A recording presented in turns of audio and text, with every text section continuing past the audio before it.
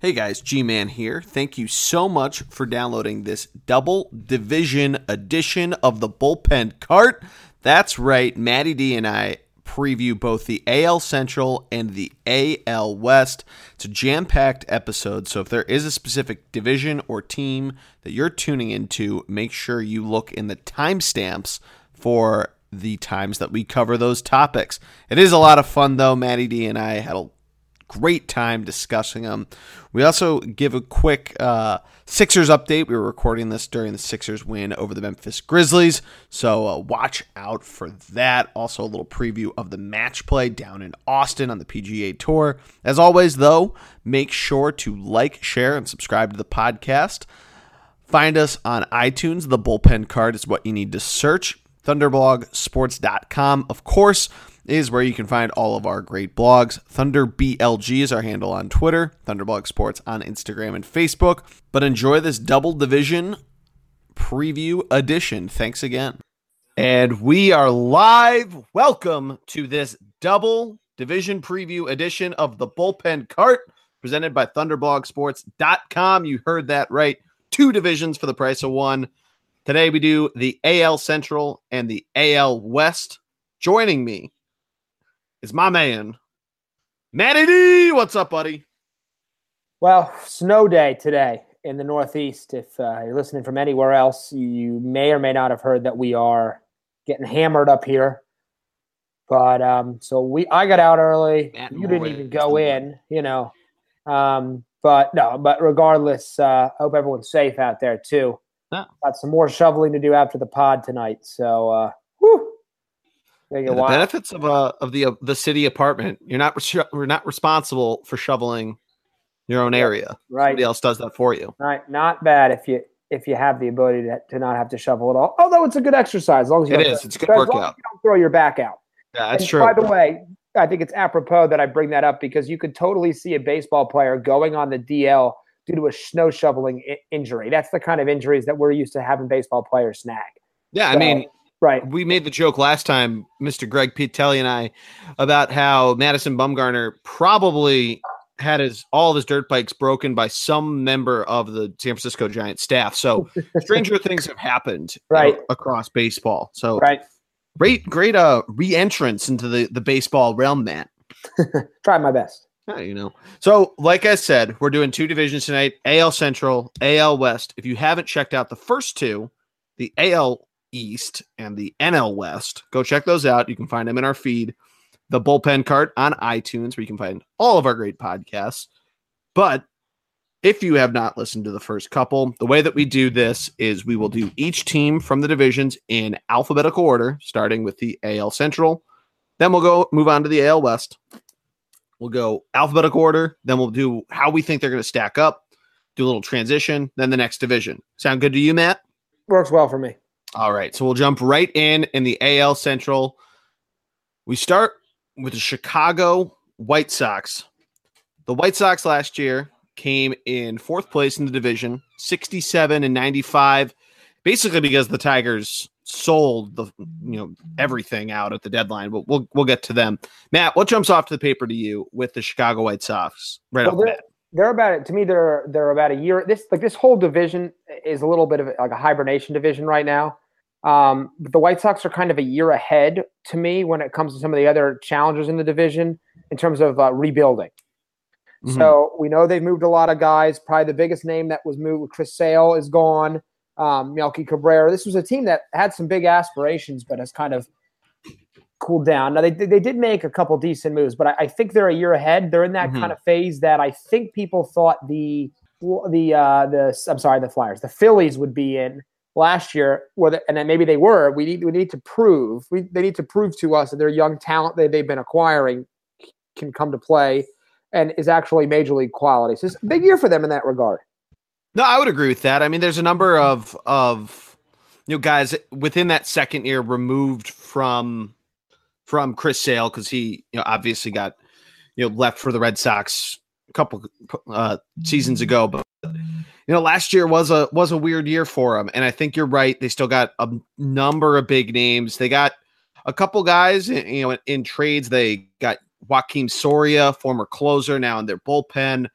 Jose Rendon they got from San Diego. So, I mean, they got some people that can help out, but I think you're right. I think they're a couple years out from really having some of their bigger name talent really either blossom in the South Side of Chicago or move on elsewhere. Yeah, I'm with you there. And that's why I think it's a big year. I mean, they've got Jose Abreu, who's fantastic, when he's in terms of being up at bat.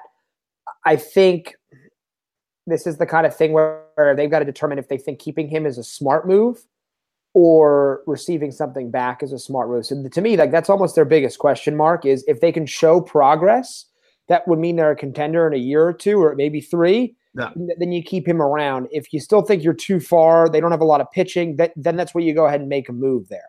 Yeah, no, I would agree with that. I think because just looking through this, back through last year, even to the deadline, they didn't do too much. They kind of stood pat. They had guys like Yohan Moncada go on and off the DL. So, I mean, it's something where I think they want to see what they got, a lot like the Phillies have done and other teams have too. The Phillies obviously stand out to us, having lived through the team, but they want to kind of see how these guys in their first couple years in the league, in the arbitration area, pre free agency, how they're going to develop and further go along, if that makes sense. Mm-hmm. But I mean, and I should point out too, the White Sox did trade Jose Quintana. That was way before the deadline, or kind of before the deadline. We saw the deadline kind of develop. I should point that out. I was looking at the waiver deadline. So for those that threw their hands up in the air, I apologize. Trading out Todd Frazier, Jose Quintana, even Melky Cabrera. I mentioned Moncada, that right side of the infield, along with Garcia out in right field. Big year last year. Yeah, big year last year. I think that's pretty solid. I would say the left side of the field, as you kind of move over that way, gets a little more shaky. The big thing for me, though, is starting pitching, kind of where do they fit in? So I think that might be their biggest weakness. Am I wrong in thinking that? No, I don't think you're wrong at all. I think the division as a whole, minus the top, has some pitching issues as it is. Yeah. What I do like, though, is I think the addition of Wellington Castillo as a veteran catcher, to me, having a veteran catcher behind the plate who understands how to call games for pitchers is incredibly important. We saw that here with Carlos Ruiz at the Phillies.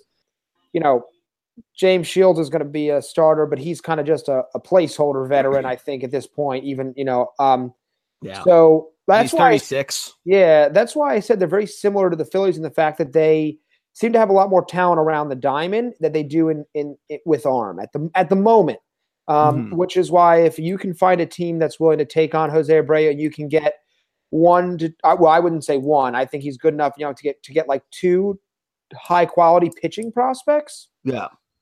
That may be worth it. It's a huge loss, but it may be worth it because they need some help in that regard in terms of some of the prospects they could bring up.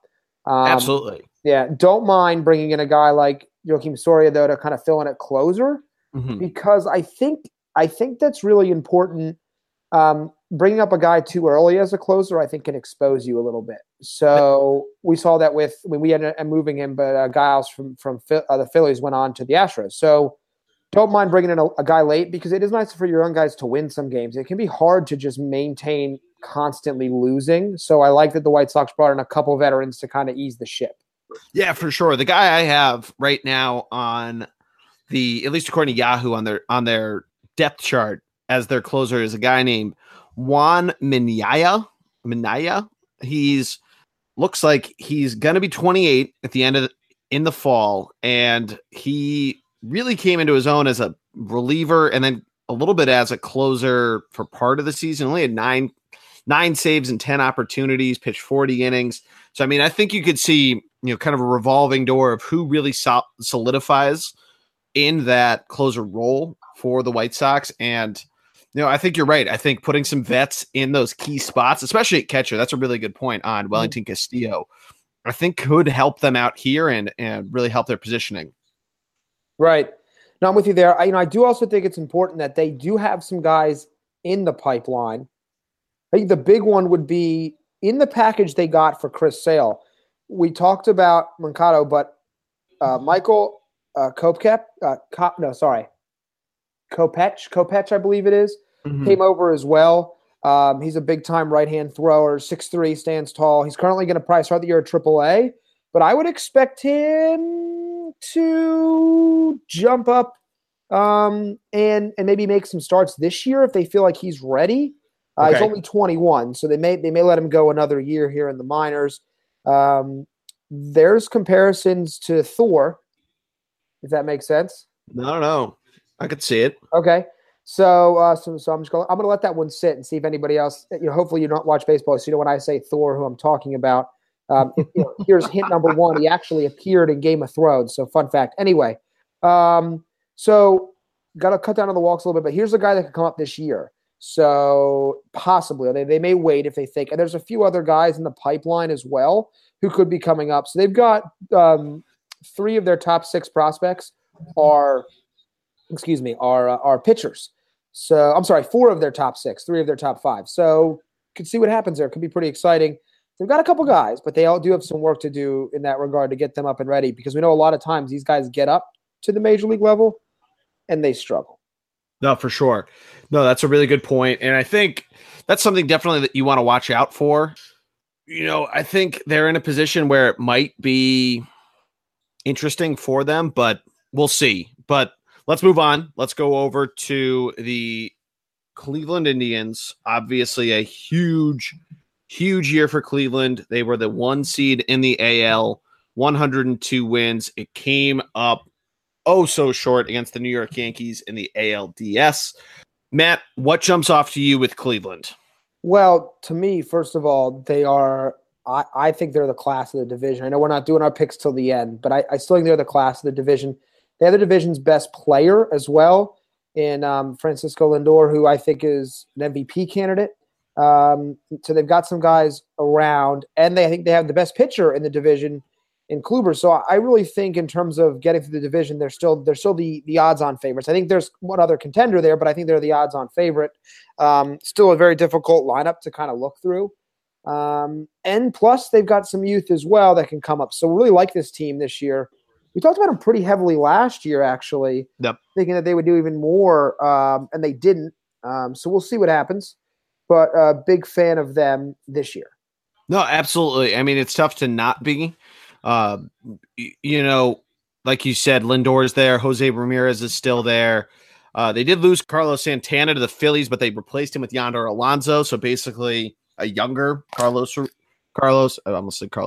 Santana playing there at first base. He's 30 comparatively for that reference. They still got Edwin, though. They still have Jason Kipnis. They still have Eric Gonzalez. I mean, they're pretty loaded any which way that you look at them. Mm-hmm. So, I mean, I think offensively you're seeing a lot of the same from the Indians, which isn't a bad thing. And I think you're seeing a lot from from their pitching staff, both up front when you have starting pitching, and you still have a lot of that same relievers, which I think is probably one of the more important parts of it. The only one that you really lose was Brian Shaw, but you still have Andrew Miller. I mean, so you're not really looking, too shaky really on a lot of parts from it. I agree there, but I think the rest of the division allowed them to stand pat, and I don't, because you lose Jay Bruce, Austin Jackson's gone, Carlos Santana, Brian Shaw. They're the big names that left out of the door. That might hurt them, because there was definitely a little bit of an American League arms race, and I'm going to point out the Yankees in a different division, but you're competing against these great teams in the AL. They might have been able to make a move or two more, I think. I like Yonder Alonso. I think he can thrive in a situation like this, but I don't think he has the veteran craftiness of a Carlos Santana. So we'll see what happens. But I do think they're a little bit weaker now in the outfield, which does concern me.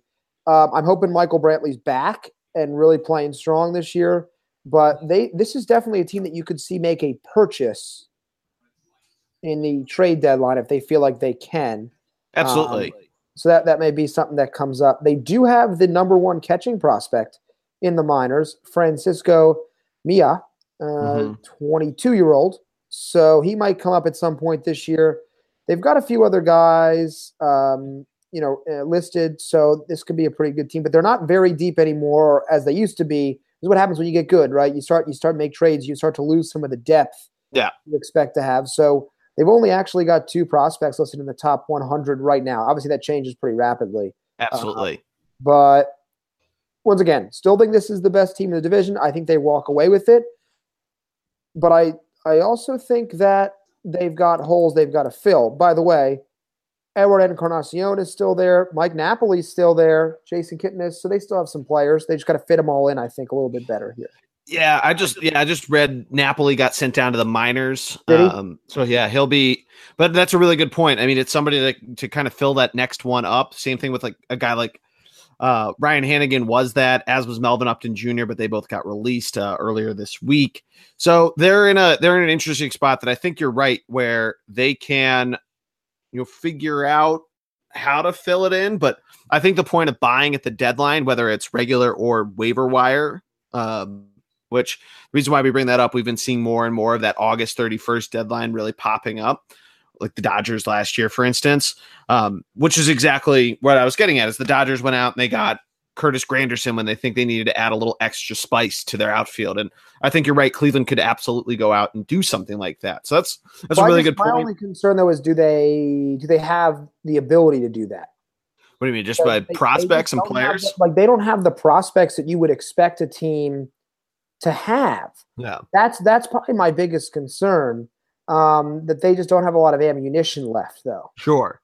Yeah, I mean, you could probably try to figure out some type of way to figure it out. I mean, obviously it depends on how the market builds up too, whether there's a surprise on one side of the coin or the other. I mean, in the American or the National League, and just kind of what teams look for when they make those trades. You could even figure out a way for to help two teams out. That's pretty rare, but it's possible. So I think it's it's certainly within the realm of possibility for Cleveland to go out and maybe do that. Maybe they feel good with the team they have and kind of let their pitching do the talking for it, or maybe even to go out and add another bullpen arm to it. Yeah. Mm-hmm. No, I would agree. But by the way, we mentioned him quickly, but Lindor he's like a defensive cheat code at this point. And he's a great hitter at 24. So, he's going to be really, really fun to watch still. Yeah. So, I'm very excited. I don't want to – I've been kind of putting them down. I maybe have more than you about their offseason, but they still have got a ton of talent. And they definitely have, to me, the best player in the division and maybe the best shortstop in baseball. And also, we brought up Kluber, but Carlos Carrasco's out there, and he was pretty damn good last year. Kind of expect the same thing, because you mentioned their pitching, which I do believe is that deep. Yeah. Yep. And by the way, Jose Ramirez at third or second, wherever they're going to play. I mean, wherever. Third in MVP. Third in MVP. Allen's still there. Mm-hmm. Third in MVP voting last year. There's guys on this team that are really good. So I wanted to back myself out of the corner I put myself in when I said the Indians didn't do enough. They did enough to compete. Well, no, and I mean, it's good that you did, because I was going to ask you, what could the Indians possibly do to not win the division? And I think it's more another team surprises, but there are possibilities that, they come out slow like the Cubs did, but we covered it pretty well, I think. I think so. I agree. Well, let's move on then. We go to Detroit, the Rock City. We have the Detroit Tigers, who finished in last, really sold the reverse of it. They sold off the prized stallions, if you will. Came in last place with 64 wins, 64-98. Gonna be a interesting year for Detroit, to say the least, in my opinion. You could be more right. They finally did what we had expected them to do and move guys. JD Martinez, Justin Wilson, Justin Upton, Justin Verlander, a lot of Justins, a lot of J's. Ian Kinsler sent packing. They still have Miguel Cabrera and Victor Martinez. Kind of feel bad, not really for Victor. I don't feel bad. Man, I don't feel bad for anybody in Major League Baseball, but because Miguel Cabrera still has 6 years, $182 million on his contract, he's kind of stuck there. Unless they can figure out some way to do something with that deal and move him somewhere to some team willing to take it on, which I'm sure we can figure out what team that should be. Kind of a shame there, but this is definitely. I think they took a year too long to make these moves, but this is a full rebuild year for me, at least in the way I look at it. It's got to be full rebuild. Yeah, I agree with you there. I think you got a lot of young guys. You still have Jose Iglesias as well, Nick Castellanos playing third base, right field combo. So you're seeing the rise of more of these combo players, which is cool. But a lot of these younger guys that I think are starting to put the building blocks together for the team. James Mechanic, catcher, John Hicks is there too. He's a little older. But then there's their pitching staff, which that's where you start seeing some of the age come in, especially on the starting pitching side. Guys like Francisco Liriano, guys like Daniel Norris is 24. I was thinking Bud Norris, the old Houston pitcher. But that's where they really stand out. I think that young lineup really sands probably Miguel Cabrera and maybe a couple other guys they're really not going to keep pace with the amount of runs that I think that pitching staff as a whole is going to let up, especially on the starting end. Right. You mentioned Liriano and Jordan Zimmerman he's 31. Yep. I think they've got they do have some interesting arms. The other Fires is there. Yeah. When we talked about them, like, I don't know if they've gotten a lot of return on some of their, they're not a hefty high level. I don't love a lot of their prospects. They've got 4 pitchers in the top 100, but they're in the back end really to me. Yeah. So they've got some pitchers in the pipeline, but they don't know what, it doesn't seem like they're going to be special players, at least at this time. So they got a little bit of work to do, in my opinion. And I don't know if they found their full rebuilding footing yet. If they could find a way to move Cabrera for something, even if you got to suck up a lot of that contract, maybe. I mean, he's 34.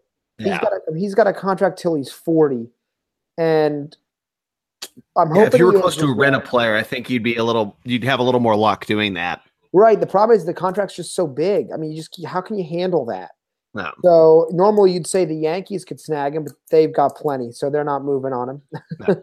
So they got to find somebody that maybe wants him, but I'm not even sure how you do that. So to me, this team is definitely in the bottom half. I do have some guys I like. I can't wait to see Leonis Martin in the massive center field area. Yep. To cover that. It's going to be fun to watch him zoom around. So that'll be fun. But this isn't going to be – they're not going to be the must-watch Dodgers of a few years ago. No. You mean Tigers, but – Tigers. I'm sorry, I said Dodgers. Tigers. I mean, the Dodgers are that now, but right. So they're not going to be the must-watch Dodgers now because they're going to be the not must-watch Tigers. No, I gotcha. Yeah, I mean, there isn't too much else to say, so we might as well just move on. We got the Kansas City Royals, who came into 2017 with probably some higher aspirations. They end up finishing just below 500. Wasn't too far out of the wild card, though. They were 5 games out behind a team that we're going to finish up with in this division, the Minnesota Twins. But Kansas City 80-82 in 2017, and 2018 could be, really could go either way. I think for them, they lost some guys to free agency, so it could be interesting in my opinion. Yeah.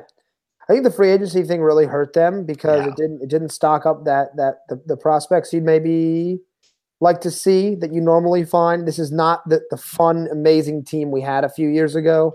Yeah, it's like the Kansas City Royals of like the mid 2000s where they had a guy who becomes really good and then they lose him immediately as soon as they really start getting it going.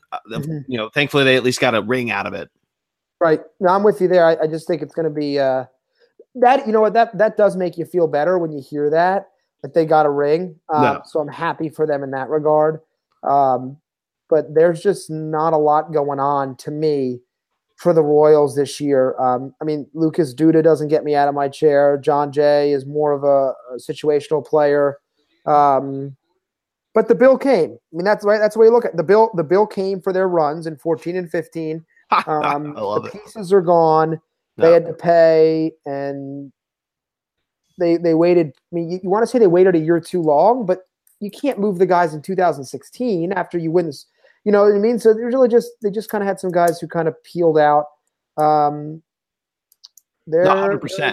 They're in stage. So, like, to me, the White Sox are in stage 2.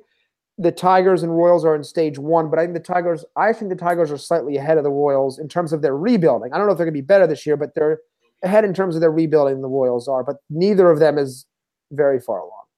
No, I would say that the Royals, at least right now, could do, depending on how their season goes, because, of course, we said this in 2015 after they ran at the World Series and basically played with this massive chip on their shoulder where we weren't sure where some of their players were coming from. Obviously, or where this play was coming from. Obviously, the players took that to heart, and now a lot of them have earned those contracts. As you so eloquently put it, they got served the bill and decided to pay it with somebody else's dime. But they still have that pitching staff that is, it can still be pretty solid, right? They're, especially that bullpen is still intact for the most part, which that was their, bread and butter. I just think that it's so tough for them, especially having lost a number of players that really were a lot of the building bricks. I mean, Mike Moustakas came back, but like you said, Lucas Duda was a massive hole, right at first base. Right. And a lot of other people that sit on that depth chart aren't really doing it too much. So I think if they can put something together, we might have a quieter deadline from the Royals. But if their offense is doing shit and their pitching staff still looks pretty solid, I think you could make a case that the Kansas City Royals try to make some type of sell-off to retain some younger, cheaper contracts or get some cheaper contracts. Right. I'm with you there. I think they're kind of still tearing down the skyscraper. They're not building the foundation yet. I think they're Good close. way to put it. I just think they've got a lot. They still need to move some guys. The question is bringing back guys like Moustakas and maybe even Hosmer. But is that like a money question? Like, are they just trying to make money? Are they just trying to fill seats by bringing back the old guys? No, that's not how you rebuild. But sometimes, owners have to do what owners have to do to turn a profit, I guess. So we'll see. Yeah. But that worries me a little bit. Yeah. It's kind of sad. A guy like Hosmer, I caught a video the other day of his last at bat in Kansas City where they just knew he was on his way out. That's kind of sad that this smaller market team just knows that kind of thing, that they're gone. But I mean, that's where the rise of, baseball analytics, sabermetrics, all that stuff comes from. Mm-hmm. Well, I think you're right though. Like bringing back a guy like Moustakas, could you have gone out and maybe found a couple other guys to build that foundation instead of starting to tear it down? But maybe it's an ease out. I don't know. Right. Yeah, I'm with you. One of the reasons why baseball is great is because they do have this ability to just overturn. Have that kind of parity. No. We see the Indians have risen. It looks like the team we're going to talk about next is doing the same. That's big for me. So, yeah. I still like it though. I still think this is. But it's tough to watch a team that was so much fun to watch a couple years back have the struggles they're now having. Oh, for sure. No, but that's a good way to kind of transition to the Minnesota Twins, who were one of the more exciting teams in 2017, really coming out of nowhere, finishing with 85 games, the second wild card, coming out hot in that wild card game too. It looked like they were going to run away with it, but the Yankees came back. And really all they've done since is look better and better, at least on paper. Am I wrong to think that? No, I don't think you're wrong to think that. I think the only concern being is they were such a shock last year. Can they continue that? Mm-hmm. So can they keep it up? So I do think they could be pretty good. They were in on a lot of guys this year. They didn't necessarily get them. We'd heard Yu Darvish rumors. Yep. My concern being Irvin Santana looks like he's going to possibly miss the first month of the season with some injuries. Yeah. So they got to expect some of the guys that had big years to at least be close to those big years again. And that's the part that's hard. But they also have the guy that's probably going to start to compete with Lindor for most exciting guy in the division in Buxton. So I wouldn't count out Brian Dozier either. That guy can hit the shit out of the ball. Oh, yeah, we saw that for sure. Once again, though, he's one of the guys that maybe wasn't expected to have that kind of year. So can he do it again, kind of thing? Mm-hmm. He's always had a good amount of power, I'd say. But that's true. The one thing that I would say too is kind of keeping it in the infield is that you got guys like Joe Mauer's getting up there in age. He's 34 now. You bring over Logan Morrison, who is 30. So that, I don't know if I'd assume that Mauer just is the starter and Morrison's kind of a guy to sprinkle in here and there. Maybe I don't think you platoon him, but I think you're right. Byron Buxton, there's a lot of different articles that are out there of whether or not, he's going to have this, can he catch lightning in a bottle again? Can he be this guy that we've talked about as the guy for Minnesota for so long? But I think the rest of that outfield core, whether it's Robbie Grossman, Max Kepler, Eddie Rosario, I think you can really help with that committee and really put something together that could be pretty special. Mm-hmm, mm-hmm. I agree. But I do think, forgetting you, Darvish, for a second, this is the kind of team you would have liked to see get a Jake Arrieta, maybe Lance Lynn. No, they did get Lance Lynn. I'm sorry. Right, but and nothing against Lynn. I think he's a pretty good pitcher, but Arrieta would really lead that front line if you think he's still a good player. Sure. You don't necessarily want to break the bank if you don't think you're ready. They may also think they've got a couple years, with the core, so they're not as much in a rush as say the Indians are or an aging team. But it would have been nice. I mean, I thought the Phillies got a pretty good deal, 3 years, $75 million. The Twins might be able to pay that, but not sure if they could or not. So I just think a little disappointed they didn't come away with a little bit more, I guess. Yeah. I think in the pitch, again, it comes into that same point of, I wouldn't say they're as small of a market as Kansas City, but kind of doing what you have to do to put together a team. So getting guys like Logan Morrison, not really throwing everything at a guy like Arrieta. I mean, the Phillies have been a rumored team to get Jake Arrieta, and there were other teams too, but they have been on that rumor since about December, and it took a 3-month waiting game to do that and really negotiate down Boris to the point where they're not, paying an arm and a leg for a guy that they don't want to build around for the future, who's getting up there. And like you said, is it really, do you still believe he's good? I think getting a guy, say what you will about him, like a Lance Lynn or Jake Odorizzi, 2 guys they added into the starting rotation, I think that helps out a ton because it adds a good veteran presence to guys like a Jose Barrios, who's sitting up there on their rotation, had a pretty solid year. Irvin Santana, you're right, is going to be a little hurt. Kyle Gibson's up there for the starting pitching as well. So, it'll be interesting of how they come out. But I think that team, along with a pretty solid relief core, it might be a little older than you would want out of it, but it's still solid. Addison Reed's pretty good coming over from the Mets. Zach Duke, former starter, he's still pretty solid. Fernando Rodney, he's still a pretty good closer, and he's 41, but he could be dominant still. He's pretty exciting. Yeah. To me, this is the only team that's even going to challenge the Indians. Yeah. Oh, absolutely. But I think they're kind of. I don't think they're all in. I think they're going to be waiting basically till next year. No. Maybe that's their play. I think they're good. I think they're a year away though.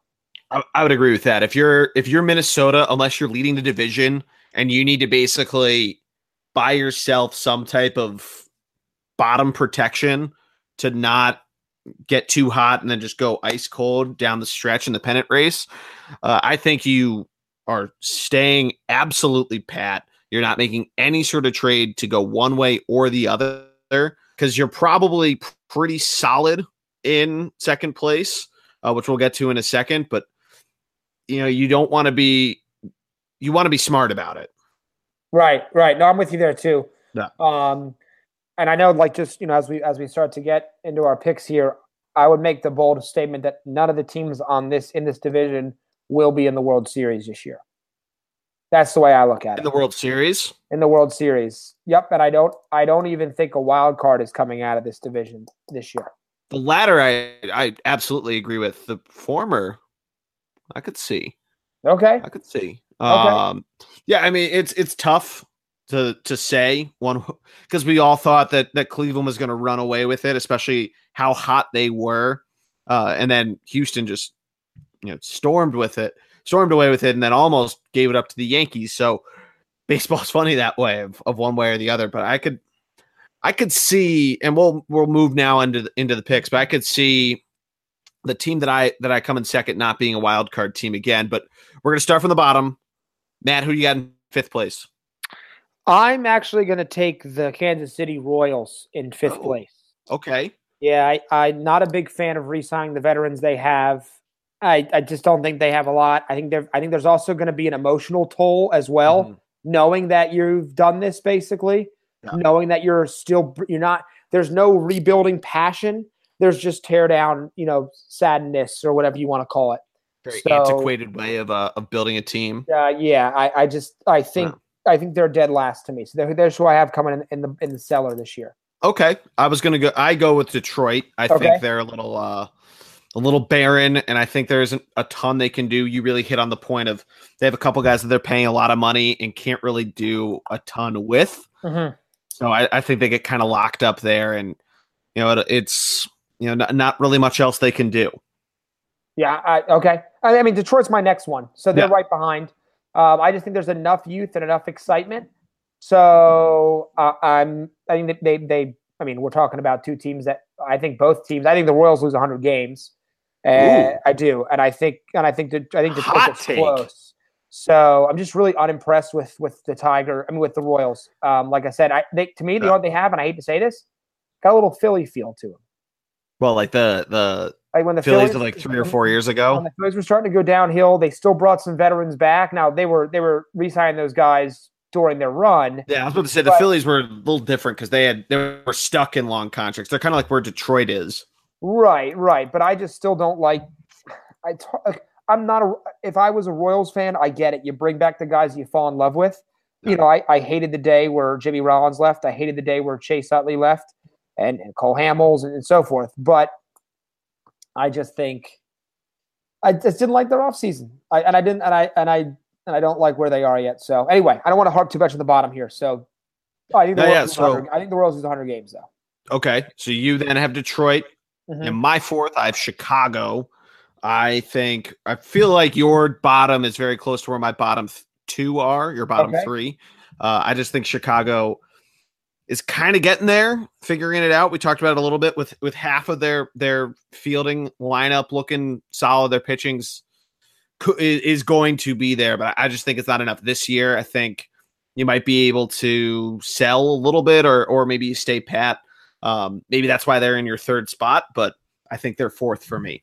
Okay, so you have the Tigers, then the White Sox, then the Royals. Yeah, I have the Royals third. So I have KC third. Basically, almost like the 2012 Phillies, which was really where they started to go down. I forget where they finished, but they were around 500. I think the Royals had the potential to do that, especially with that pitching staff. Okay. So I'm going to be a little more optimistic with them. But that, again, if that batting lineup doesn't come out, if they come out really cold and can't manufacture runs like they did in the World Series title days, it could be a very long season for them, which I think is where you're coming from. Yeah, me too. Yes, because I also think that while the rest of this division doesn't necessarily have pitching, it does have enough bats that even as good as your pitching staff may be, if you're not helping them with some runs, it could be a little bit of a problem. White Sox, to me, I just like enough of what they have in terms of some of their guys stepping up. So I have them solidly at third. I'm excited for this team in like 3 years, and they've got enough youth in 3 years, assuming they keep Jose Abreu, which I hope they do, because you hate to see teams like have to continue to rebuild and tear down even when they've got guys. So I've got I've got them as my third team. I'm pretty confident with that one as compared to like the bottom two and what they're going to do. Yeah, I would agree with that. If I had to buy a stock in a team, it'd definitely be the White Sox. I mean, they're so young, and it'd be nice to see them hang on to Jose Abreu. But who knows how the season shakes out? If somebody goes down for another team, you don't wish on that.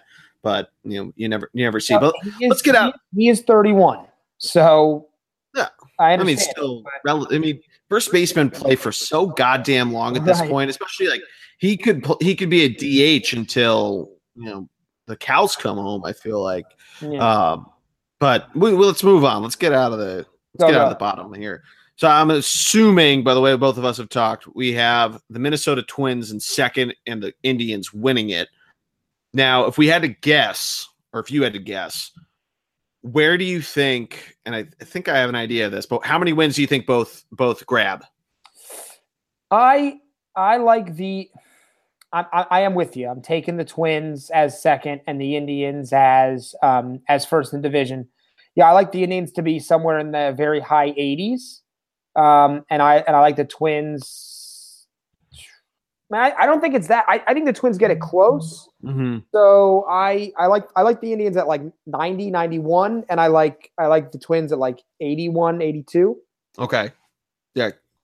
I like that. Okay. I was going to say like mid 90s and mid 80s. Mid 90s for Cleveland, mid 80s for Minnesota. Okay. I think there is definitely a huge disparity between the top and the bottom of, a large range, if you will, to use some old school math terms from elementary school. But yeah, I think Cleveland's got enough to, take a couple steps further in the division to hands down win it. Yeah, I'm with you though. Like I said, I see this division as taking a half step back this year overall. I still like the Indians, by the way, and they're going to win the division for the third straight year, unless a surprise team like the Twins or somebody or the Royals or the White Sox go crazy. But I'm not as high on this team as I was last year. No, I'd agree with that for the most part. I think the way that other teams did load up, and we're going to get to some in the AL West in a second. I think, the AL Central, it is going to take a step back. I think it's going to be more like we thought it was last year, where not a lot of people were too high on the Royals, and then the Twins came out of nowhere. Right. I think once again that's the cool thing about baseball is teams just get hot, and then they got some guys who all of a sudden start to believe, and next thing you know, we're on our way. Absolutely. Mm-hmm. So let's move on now. Before we get to the AL West, I got to mention our Sixers are at the half against the Memphis Grizzlies. Almost said the Memphis Tigers, but that's a different sport. The Memphis Grizzlies, 58-44.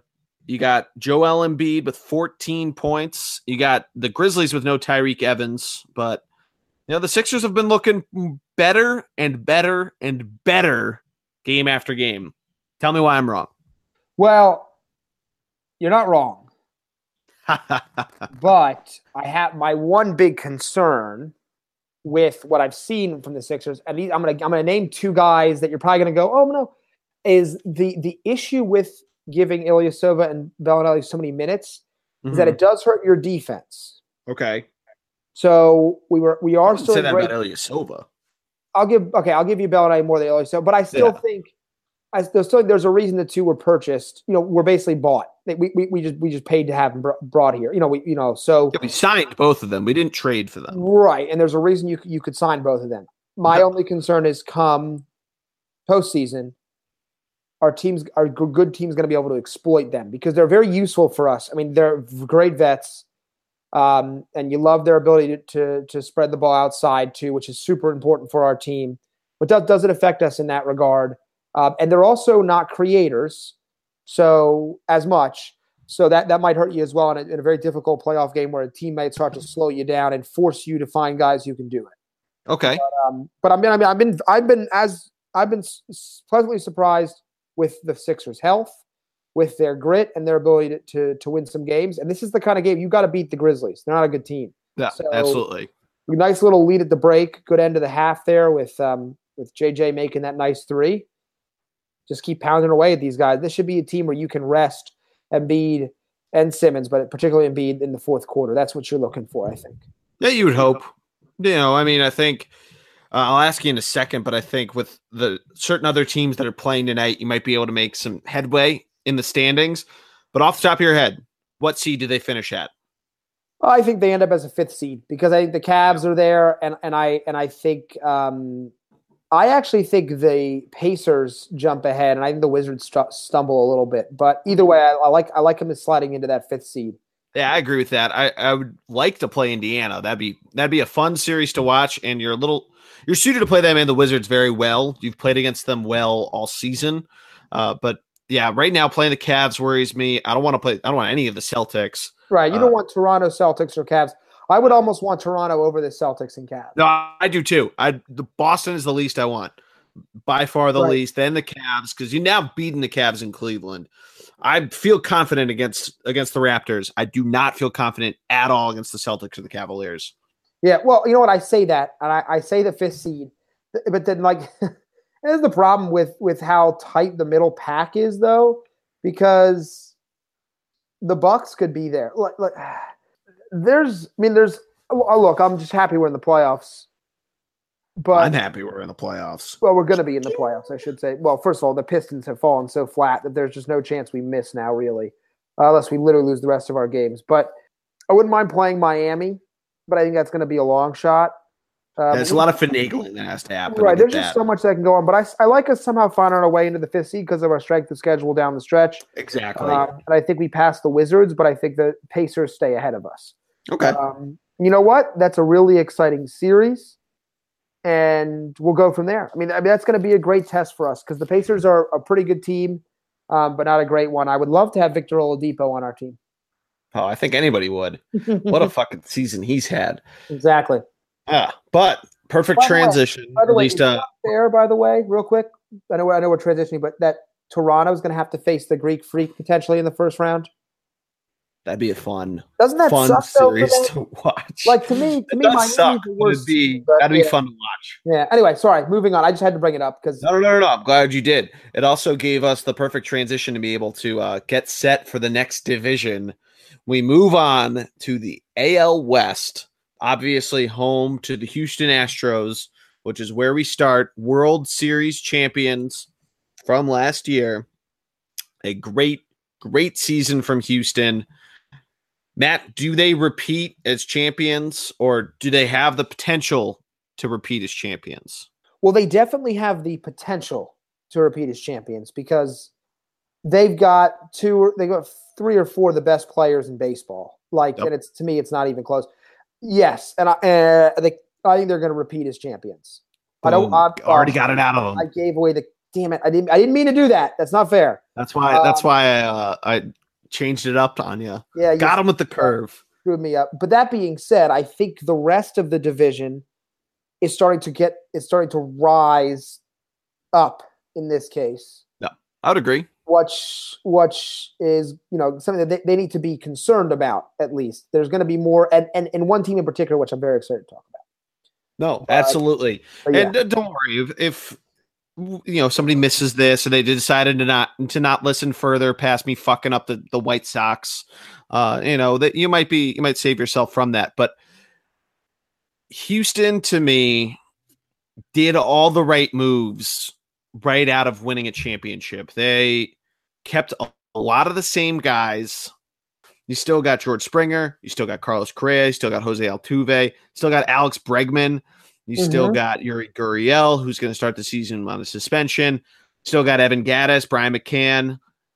I mean, and then you didn't bring Josh. Watch for Reddick to bounce back. No, that's true too. Josh Reddick should have a great year. Excited about him. They still have Garrett Cole, a high pick. Well, no, I'm sorry. They don't still have him. They just got him. Excuse me, I misspoke. But they still have Verlander. They still have Keuchel. They still have McCullers. They still have Charlie Morton, former Philly starter. Mm-hmm. They still got Kenny Giles. They still got a great relief, basically carnival of relievers. I mean, that pitching staff, more as great as their offense is, that pitching staff is just going to be so much fun to watch day after day after day after day. It's going to be great. Yep. Oh, and by the way, they actually still have a pipeline. Watch out for Forrest Whitley, 6'7", 20-year-old, number 9, number 2 right-handed pitcher prospect in baseball, number 9 overall. Mm-hmm. Like, this team has got guys still because they did a lot of home growing, and the guys they traded for, they were able to do without giving, yes, they've moved some guys, but I liked what they've been able to do in terms of keeping a couple guys around. for the future. They're also still super young, so it's not like they're, that bad. And they've got, I would say, Carrera and Altuve are the best package middle infielders in baseball, and 2 of the top 10 at worst players in the league, if not top 5, if you like. So there's just so much talent on this team. No, I mean, give me the reason then, because we saw it personally with the 2011 Phillies. There are a lot of other teams that we could name off here that on paper were supposed to be these runaway success stories and then came short. Give me a reason why, or a couple reasons if you have them, the Houston Astros don't repeat as World Series champions. So I'm gonna say, don't repeat as World Series champions. I just think it's somewhat luck in terms of who's hot at the World Series. Oh, sure. I thought you were gonna ask repeat as division champions, and I was that too. Well, it's the same thing as World Series champions, though. It's the hangover effect, and I think a lot of teams go through this, which is why you don't see a lot of back-to-back World Series champions. Mm-hmm. You don't even see a lot of back-to-back World Series. Like, it was pretty impressive that the Royals made it 2 years in a row. Mm-hmm. So that, to me, is the biggest thing. They have as much talent as anybody in the American League across the board. Like, they really don't have a lot of holes when you look at their roster. One thing I would say is non-closing relief pitchers can be hit and miss. That's one of the spots where you got a guy who's really good one year and not as good the next year, and you can't figure out why. And I couldn't even tell you why. But they're deep enough to withstand an injury or two to their pitch starters, to their batters. But I think relief pitching is a spot which is why you see a lot of relief pitchers trading hands, is a spot where you may see them make a move around the deadline to grab somebody. Yeah. Yeah, I know. Yeah, I mean, I think the way that they were able to get guys like, go get Garrett Cole, you move around contracts, either whether it's avoiding arbitration with George Springer or giving Jose Altuve this great extension where, you figure out how to restructure that contract to be both player friendly, obviously, but also team friendly. I think that does really well for them. Mm-hmm. I think the fact that they have guys in the pipeline helps them a ton. That's something like, to use the 2011 Philadelphia Phillies as an example, you lost that. But I think that they were able to upgrade on some parts of it. They lost Liriano to Minnesota. We talked about that before. Other guys are now should step up. Josh Reddick's a guy you mentioned. Mike Fiers no longer with the team. Went also to Minnesota, but it'll be interesting to see how they all come together. But I think that solid core is it's tough to argue against.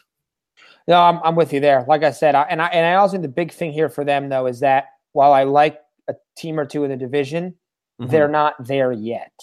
Yes. They don't have we talk about the Indians, but mm-hmm. the Twins seem to be there. Now, we're going to talk about the rest of the division, obviously, and some of the teams that may possibly surprise, mm-hmm. but there's no major contender in the division that you could see making an immediate problem, basically. Yes. So. Well, let's then move on. So sorry, real quick. Pretty sure Embiid just megged Gasol for an assist on a Reddick 3. Anyway, sorry, moving on. I apologize. It was so cool. I got to see just it. Just what did Gasol? Megged, so put it between his legs. Ah. Not a bounce pass. Anyway, sorry. Moving on mm-hmm. to the next team in the division. Yep. The team that I have been waiting so hard for because I love one of the guys, and you already know who that is. It's the Los Angeles Angels. Next time, unless I missed Anaheim of California, of America, of which America, North America, of the world. So give me your thoughts on the Angels. Yeah, so the guy you mentioned, and it's even a non-baseball reason why you love him, but it's worth noting that he's a diehard Eagles fan. It's going to be a Philly in 2022 after the Phillies win the World Series in 2020. Trade from this year. Anyway, it's Mike Trout, one of the best players in baseball. But the Angels come in with one of the most interesting lineups after a pretty good offseason, I would say. My immediate reaction is that they could make a push. I'm not sure if they do or if they end up, in the playoffs, but I think they make a push by some of the way that they put this team together, whether it's getting a guy like Zach Cozart, getting Justin Upton. I mean, this team Ian Kinsler. Ian Kinsler. Yeah. I mean, this team could make a push, and it's really not out of the ordinary to say that sort of thing. Right. Agree there. I really am excited this team finally tried to do something for the best player in baseball. Yep. Hands down, not even close. You can talk to me about Altuve, about Chris Bryant. I don't care. Mike Trout. And don't even bring up the guy that plays in our nation's capital. To me, Mike Trout is the number one player in baseball. It's not close. I would agree. And he's been breaking some records with that. Mm-hmm. So he hasn't struck out yet in the spring league, by the way. Like, that's how talented this kid is. Wow. So I'm really, really, really excited. I will say this, though. I want to temper the expectations involving one particular person, the Asian Babe Ruth. I think is it Shohei Ohtani. Ohtani? Yeah. Nothing against the guy. I do think he's going to be a good player. Number one prospect in baseball, according to most reports. That being said, he is not going to step into the majors day one. No. And I would not have a problem with him starting him in the minor league. I don't care if you want him to pitch and hit. He's going to need a little bit of time to adjust to the speed, as most players do. Yeah, he has not looked impressive in spring training. If you haven't seen the highlights, go look him up. I mean, he's gotten introduced to the major leagues a number of times, whether it's been at the bat or especially when he's been pitching. He's gotten taken yard a number of times. So I think starting him in the minors is probably the best bet to at least get him kind of caught up to playing, a little more Americanized baseball. Just kind of how how it's kind of without the culture shock really overtaking him, especially in LA. Mm-hmm. Right. By the way, Mike Trout was in the minors. Hank Aaron was in the minors. Pretty much every great player that you know of spent some time in the minors. Even Bryce Harper, who I'm not a big fan of, but was in the minors. Yep. So they're all in the minors. So it's okay if he starts there because he's got to catch up to the game speed. And there's, and so anyway, just want to temper the expectations there. But I think they did a great job acquiring some guys that could really help them put a team in front of Mike Trout to help him, because it's been a shame that you've kind of let him go. By the way, I feel a renaissance year from Albert Pujols. Yeah, I mean, we did this last year where we played the who scored higher in certain statistics, Trout or Pujols.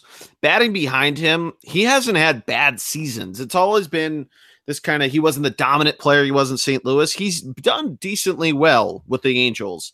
So, I mean, I think you're right. I think putting together this lineup that they have, where you went out and got Upton last year at the waiver deadline, you got a guy like Cozart, you got other guys that will probably step up, Kinsler being another one, that you can kind of give Pujols a little bit of relief and see if he, does have this renaissance year. And I think he absolutely could. I'd look out for Garrett Richards to have a good renaissance year if he stays healthy. That's probably one of their only real flaws, I would say, is probably their pitching staff in general, but I'd say starting pitching, because really outside of Garrett Richards, it's starting to get a little bleak. Yeah, I mean, I do really think that pitching is one of the biggest things that they need to do. Yeah. That they need to find a way maybe to get somebody. This would be a good team to, without having a ton in the prospect bank, could they find a way to get some kind of a veteran starter in here if they think they're going to be contending? I mean, yeah. But I think they're going to surprise, and I think they're going to have a good season. So I'm pretty excited for that. But they definitely are, and as they have for a while, they need some pitching help. Yeah, and I'm not sure what you do to get it. That's the only issue.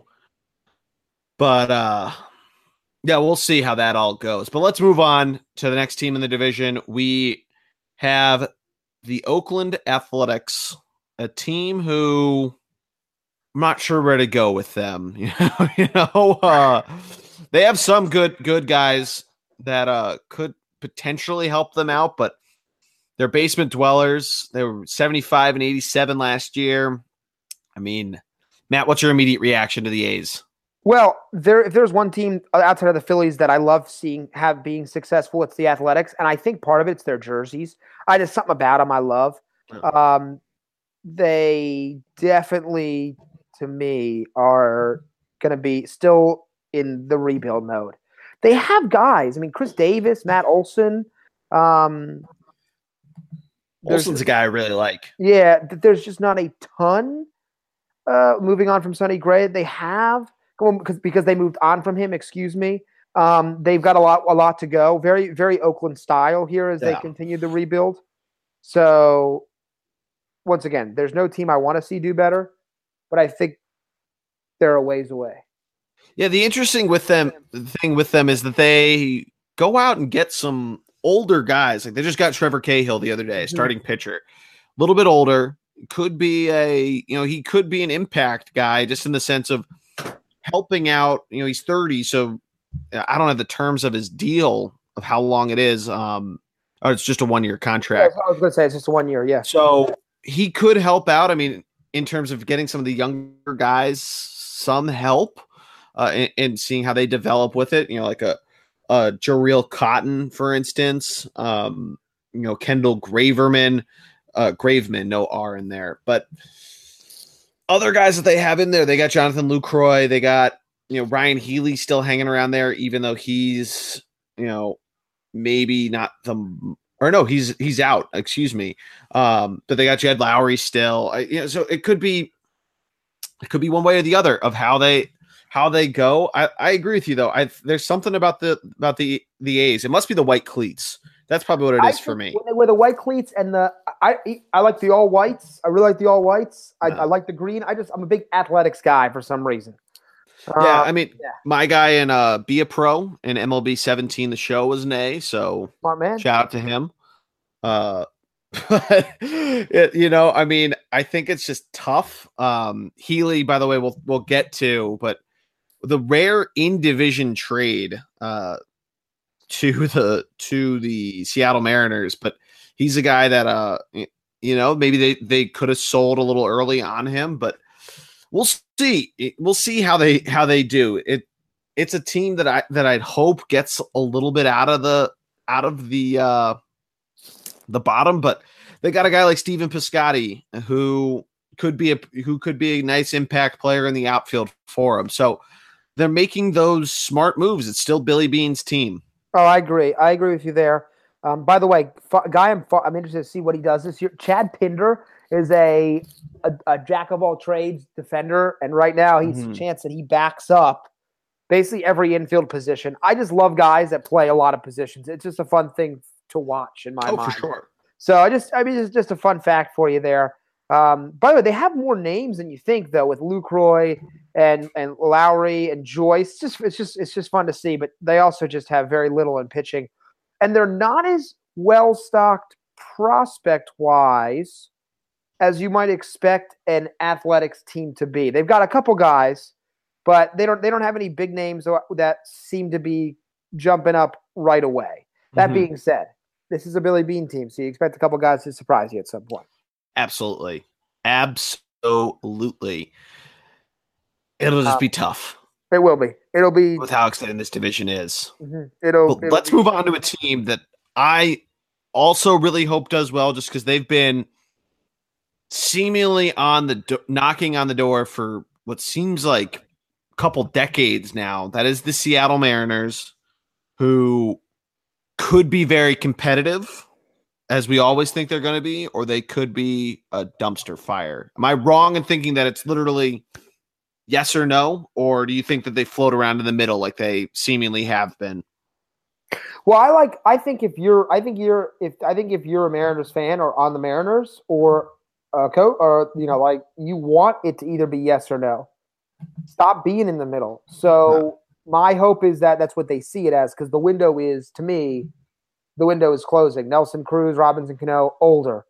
Yep. Did try to bring some guy in. I do like D. Gordon coming over a whole lot. Mm-hmm. But we'll see how he does out in the outfield now. Can Felix Hernandez do it again? They've got a couple pitchers, but they don't have a ton. But you don't necessarily need the most elite pitchers because their park's so big. Mm-hmm. Well, at least you don't need the pitchers. You don't.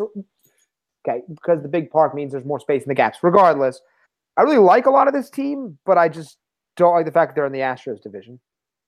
No, that's a really good point. I mean, when you play a team like the Astros 19 times, it does, it'll affect your record, especially having to go to Houston for, 10 of them or 9 or 10. I don't have the exact number here, but they've made some really good moves. You mentioned Healy, who probably won't be the most, off the wall impact player. He's going to play first base for him.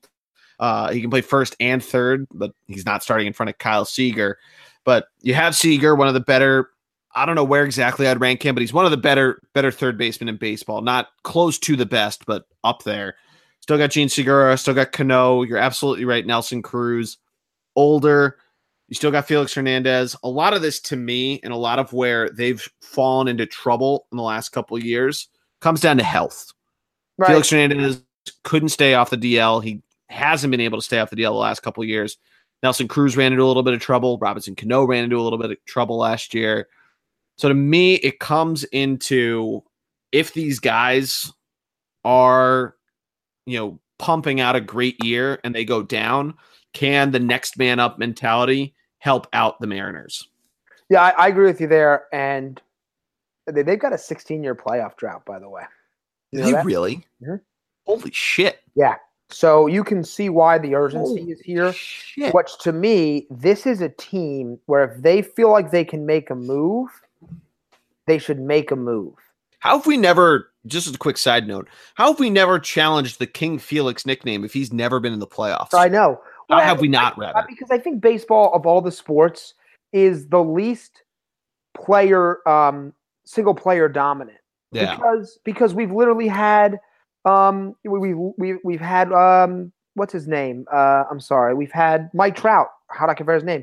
Best player in baseball for the last 3 or 4, 5 seasons, you might argue, and he's never been in the playoffs. I think he has once. I thought this. I think he went in like 2013. Yeah, was it like second or third or second year in the league? Yeah.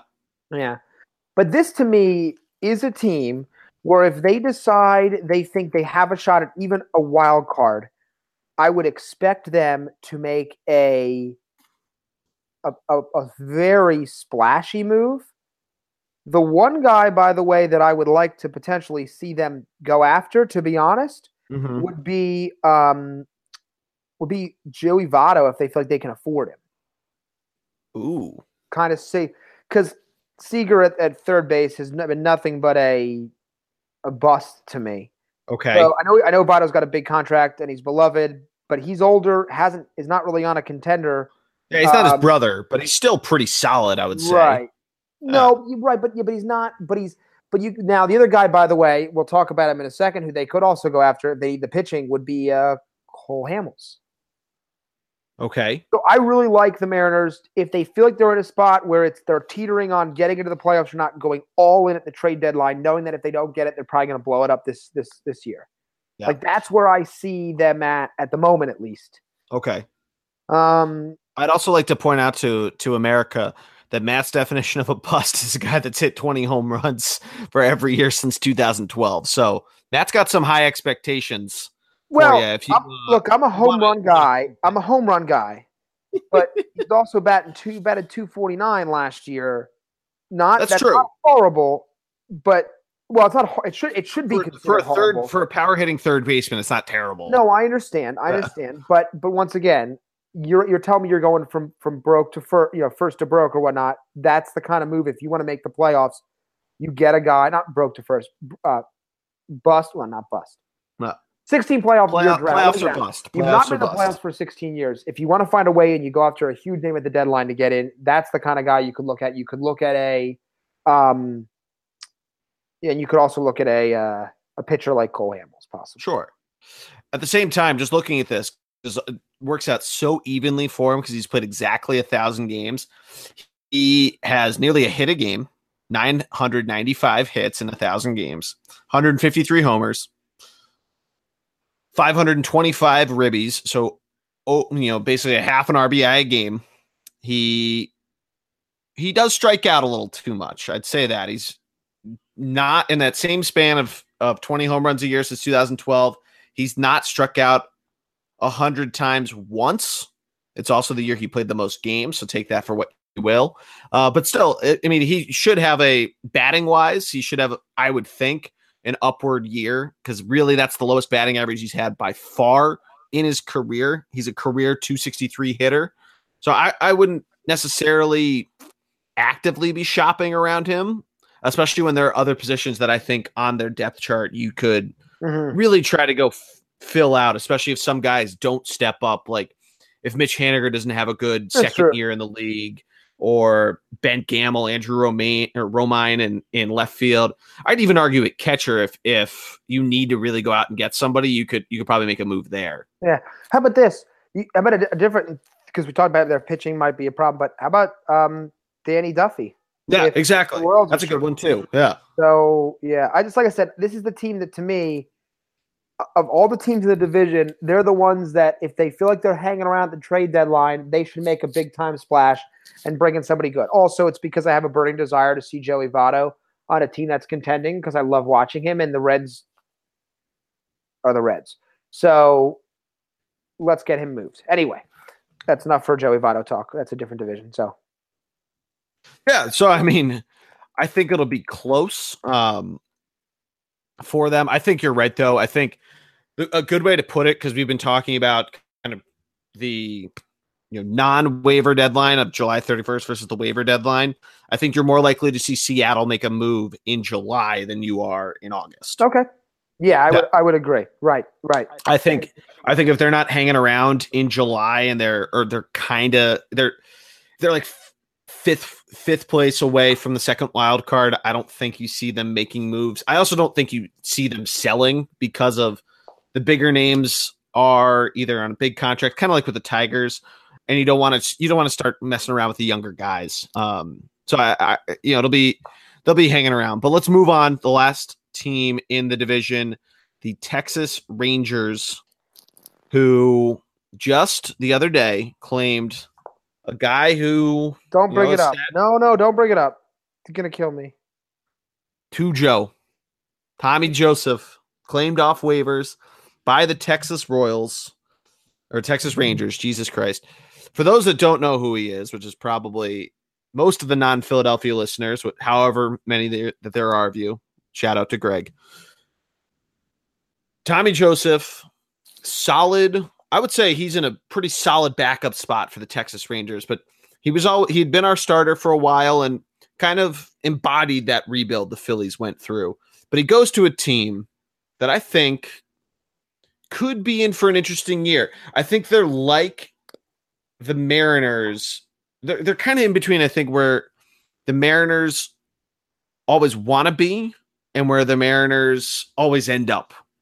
They're kind of that, you know what I mean, though? Yeah, they have guys who are very, very solid on their team. They still got Adrian Beltre, who seems like he's still 22. He's amazing. He's incredible. Joey Gallo's in for a big year. They still have Rougned Odor. Sin Chu is still hanging around there, who, I think could have a huge year. Nomar Mazara, and then that starting pitching. We talked about Cole Hamels. They have Matt Moore now. Doug Fister's there, Mike Minor, and then the rest of that team. The bullpen's the only thing that's actually a little shaky. Right. Well, here's the weird. This team. Let's talk about names. You brought up Tommy Joseph, but how about this? Bartolo Colon, Tim Lincecum, Edison Volquez, and Matt Bush, the former first overall pick. Like, they brought in a ton of like interesting guys. By the way, and I'm not saying any of them are going to work out. I think they're a really fascinating team, because this was a team when they were really, really good a couple years ago. Everyone talked about how set up they were going to be.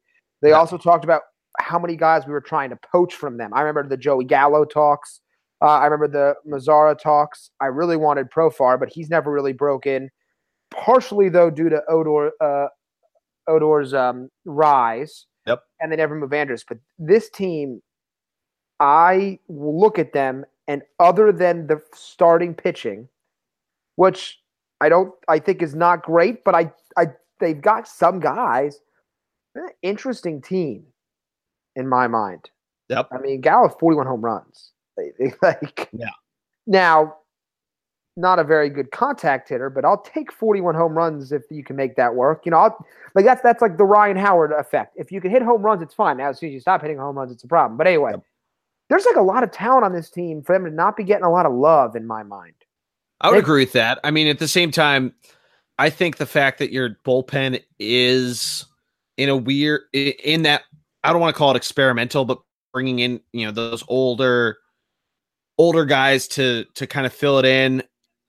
And the one that sticks out to me, who came over with Cole Hamilton from the Phillies, Jake Diekman, who's been better for the Rangers than he was for the Phillies. But that name still kind of sticks out to me. I think their bullpen's what's really, I think, could hold them back. But it also, if these do work out, the rolling of the dice, if you will, I think it could put them in a position not to challenge Houston, but to challenge those other couple teams that we were, setting our sights on. Absolutely. Yeah, no, I'm with you. Yeah. Like I said, they could just be really fun. But I get not re-signing you, Darvish. It's a huge deal to bring back a guy who I think is a great pitcher, but has had some injury issues. Yep. So, but then again, hopefully they have a really terrible year, so they trade Cole back to the Phillies because we're in the playoff hunt. But anyway, Could you imagine after they sold that mega house? Oh, who cares? Bring him back. I want him back. I miss him. Just the gossip helps in baseball. Major League Baseball needs to get to and all other sports need to get to the gossip level that the NBA has. Oh, it's so it's not as dramatic mainly because you don't have guys like LeBron who drinks wine and Instagrams. But you need some drama. Get somebody. No, but you're right. When get another fight. Go get a door. Punch somebody again. No, but you're really, when you say that the NBA has cornered the market. I mean, and by the way, they cornered the market on trade talk. They have not cornered the market on headlines because that will still continue to be football. To me football. Yeah, but their trade talk. You know why? Because they've gotten their stars, even though they never they market the shit out of their stars. But their stars also market their trade deadline. Yeah. Like LeBron James, to me, he may not leave Cleveland, but he's being coy about it. Why? Great marketing strategy. I'm not saying loyalty is dead, but essentially he's basically using the lack of loyalty in today's world to drum up interest in both himself, but also to drum up interest in the league. And baseball doesn't do that enough. And I love the old school feel of baseball, but I do feel like some of the old school rules hurt them. And I'm just pointing it out. So not saying they should go away. I just think they could help themselves a little bit.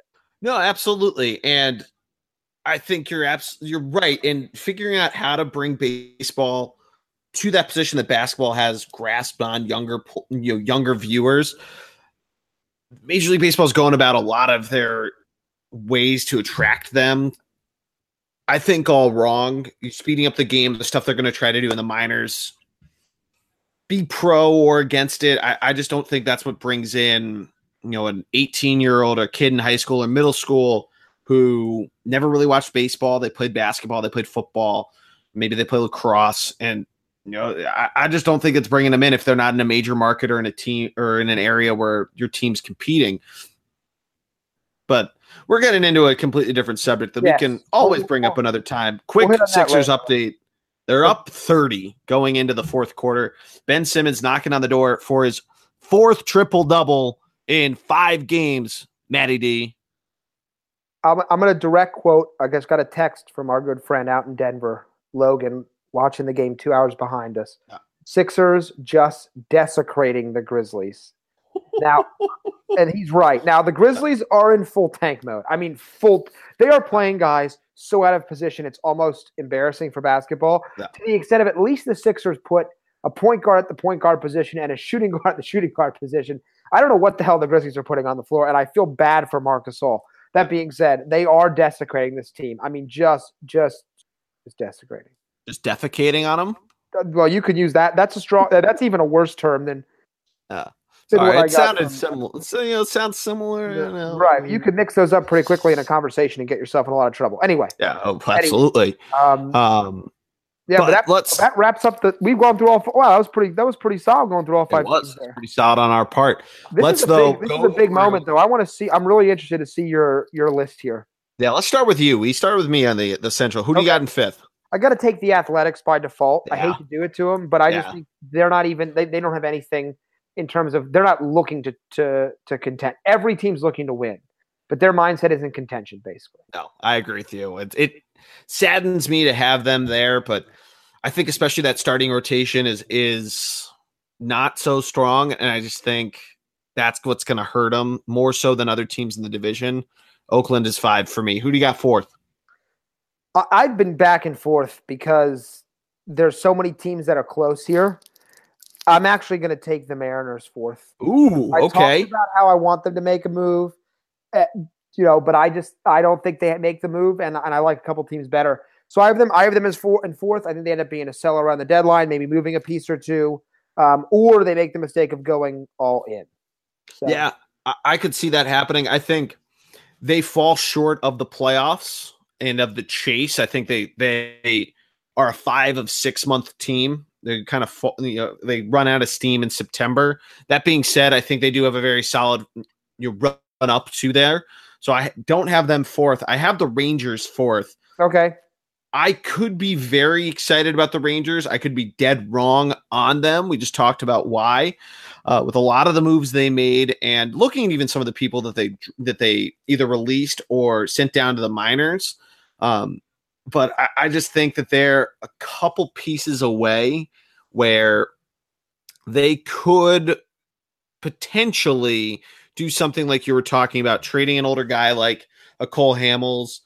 I don't think they'd trade Odor or Sin-Shu Chu or Joey Gallo, but if somebody really develops into this great role player, to steal a term from basketball, but that you could send over and get some assets back, I think you could see something like that happen, even with a guy like Matt Moore, who they just went out and got. Maybe if he has a great start of his year and they're really not contending, which honestly I think. In a division with Houston, in a division with LA, even if Seattle makes a good push, I just think it's tough to pull yourself into that top 3. Mm-hmm. Mm-hmm. That being said, I do have Seattle third. Okay. I think, like I said, they're a 5 month team. They run out of steam in September. I'm going to say they're going to be around 500. They could, like I said, they're either so binary of yes or no that they could be in the 90s of wins. They could be in the mid 70s of wins. I think seeing them somewhere just above 500, it's possible, and it's probably what happens, especially with it really depends on how many games Houston wins, to be honest. But I just think they run out of steam. They finish somewhere around 500. And finish up in third place in their division. Okay. The next, I'll give you my third. I'll give you my third team, and I'm back and forth. And I'm gonna hate to do it, but I'm gonna take the Angels of Anaheim. Ooh, third. Now, I still think they've got a very good shot at a playoff spot this year, at a wild card spot. But I'm taking them third, and it's fully based on that starting pitching rotation.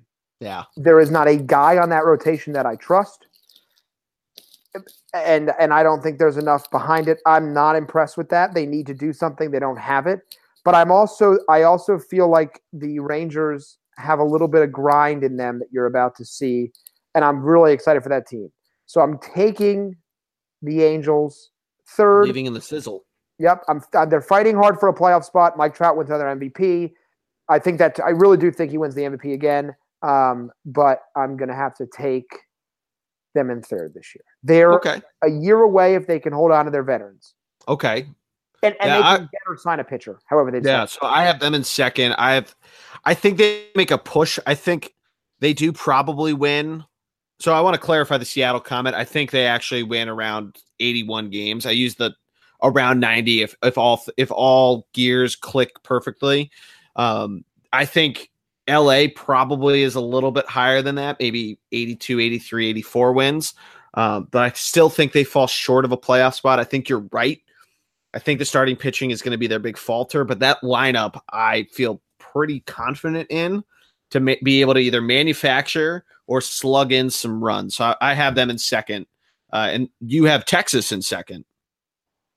I do, and I not only do I have them in second, but I have them in the playoffs. Ooh, I feel strongly about them this year. First wild card or second wild card? Second wild card. But I think they find their way in this year, and I think that also has something to do with, we talked about the Central, and I also think it has something to do with the weakness in the AL, the now weaker to me AL East.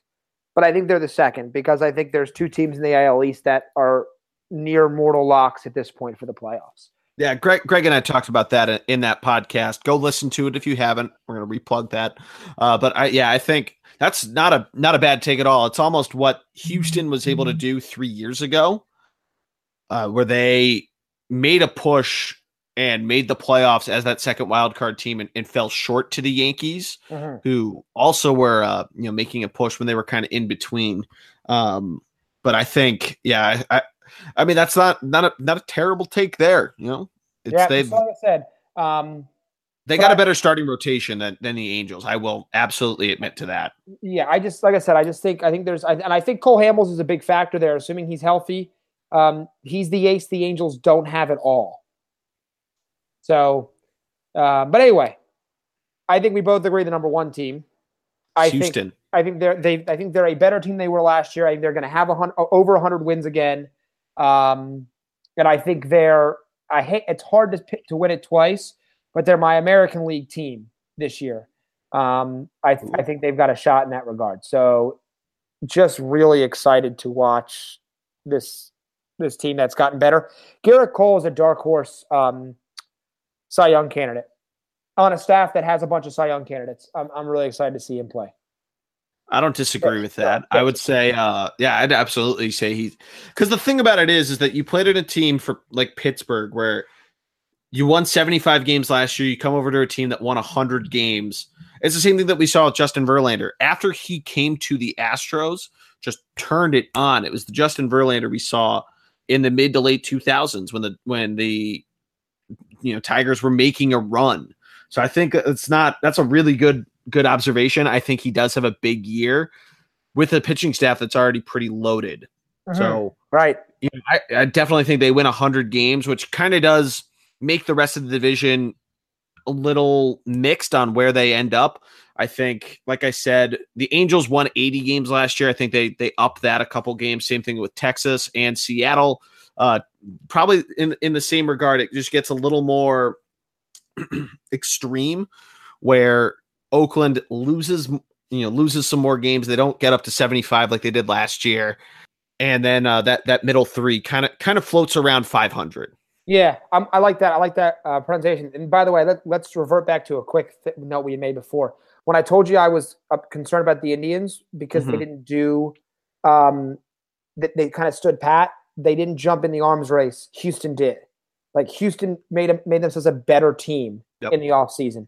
I'm not saying the Indians are a worse team. I just think that Houston did more. The Yankees did more. Red Sox did more. The Red Sox did more. Like they're in an arms race and they went for it. Now it could benefit in the Indians 2 or 3 years from now when some of their prospects come up. But Houston went after some stuff and they picked up a guy in Garrett Cole that I'm really high in. I'm sure our intern / producer / president Jared Barnes. Whoa! He's class president.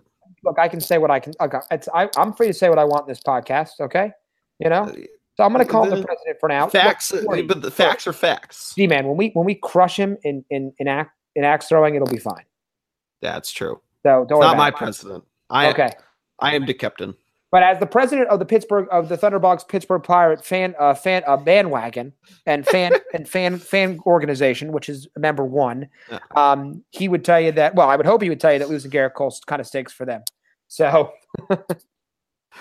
no, he it was a rough stretch of like 2 weeks for him with the Pirates, where they first lose to the Jaguars in the playoffs, the Steelers do. Then I think the same day, Garrett Cole gets traded to the Astros. Right. And then about a week later, Andrew McCutcheon gets traded to the Giants. So it was not a fun week in Pittsburgh, but they unfortunately still have Sidney Crosby, so they're not. I don't feel too bad for the city of Pittsburgh. No, I don't either. So so anyway, and then just pay Le'Veon.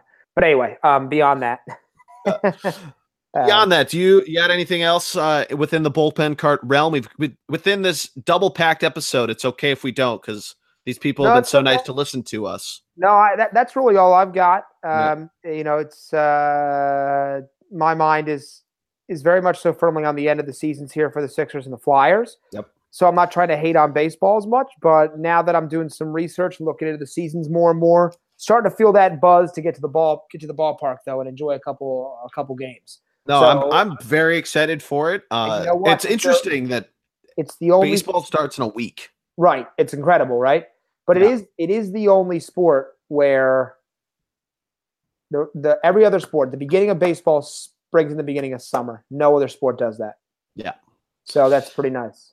Well, it's very nice, and it's gonna be fun. I'm excited for it. I have the Phillies spring pass, so I'm pretty excited for that. Nice. But yeah, you're right. With the playoffs coming for both basketball and hockey, the end of the tournament, the Masters.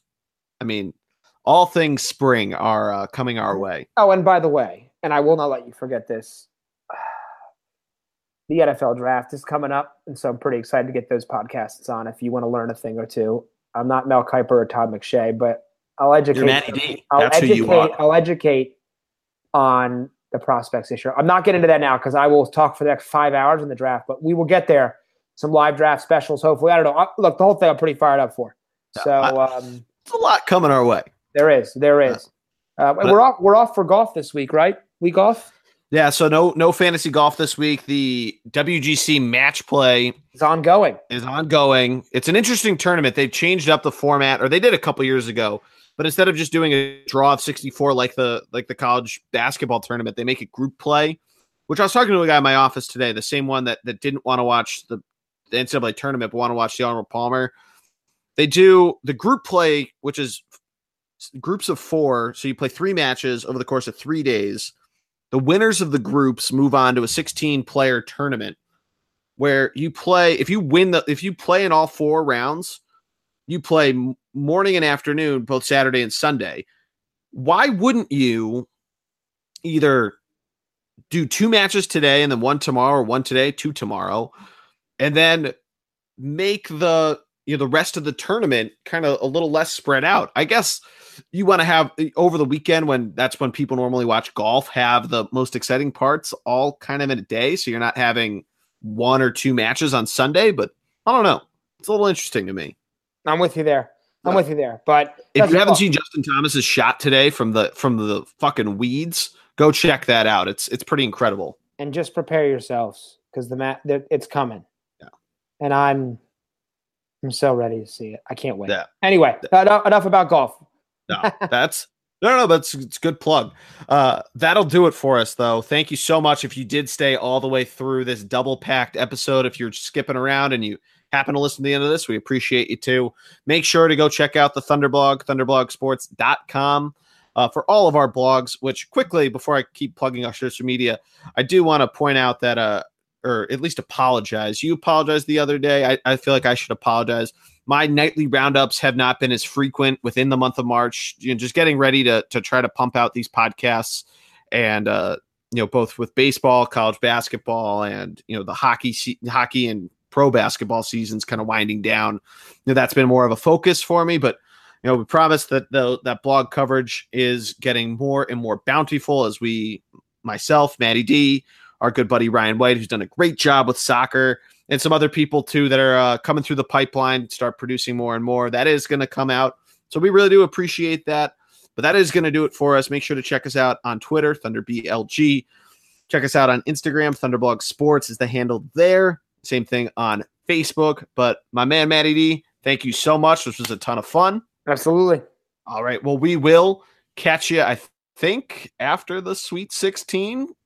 Make sure to check out our Instagram on Friday because Matt and I are going axe throwing. But that's going to do it tonight. Thank you again. Have a good night, everybody, and go Sixers. Yes, sir.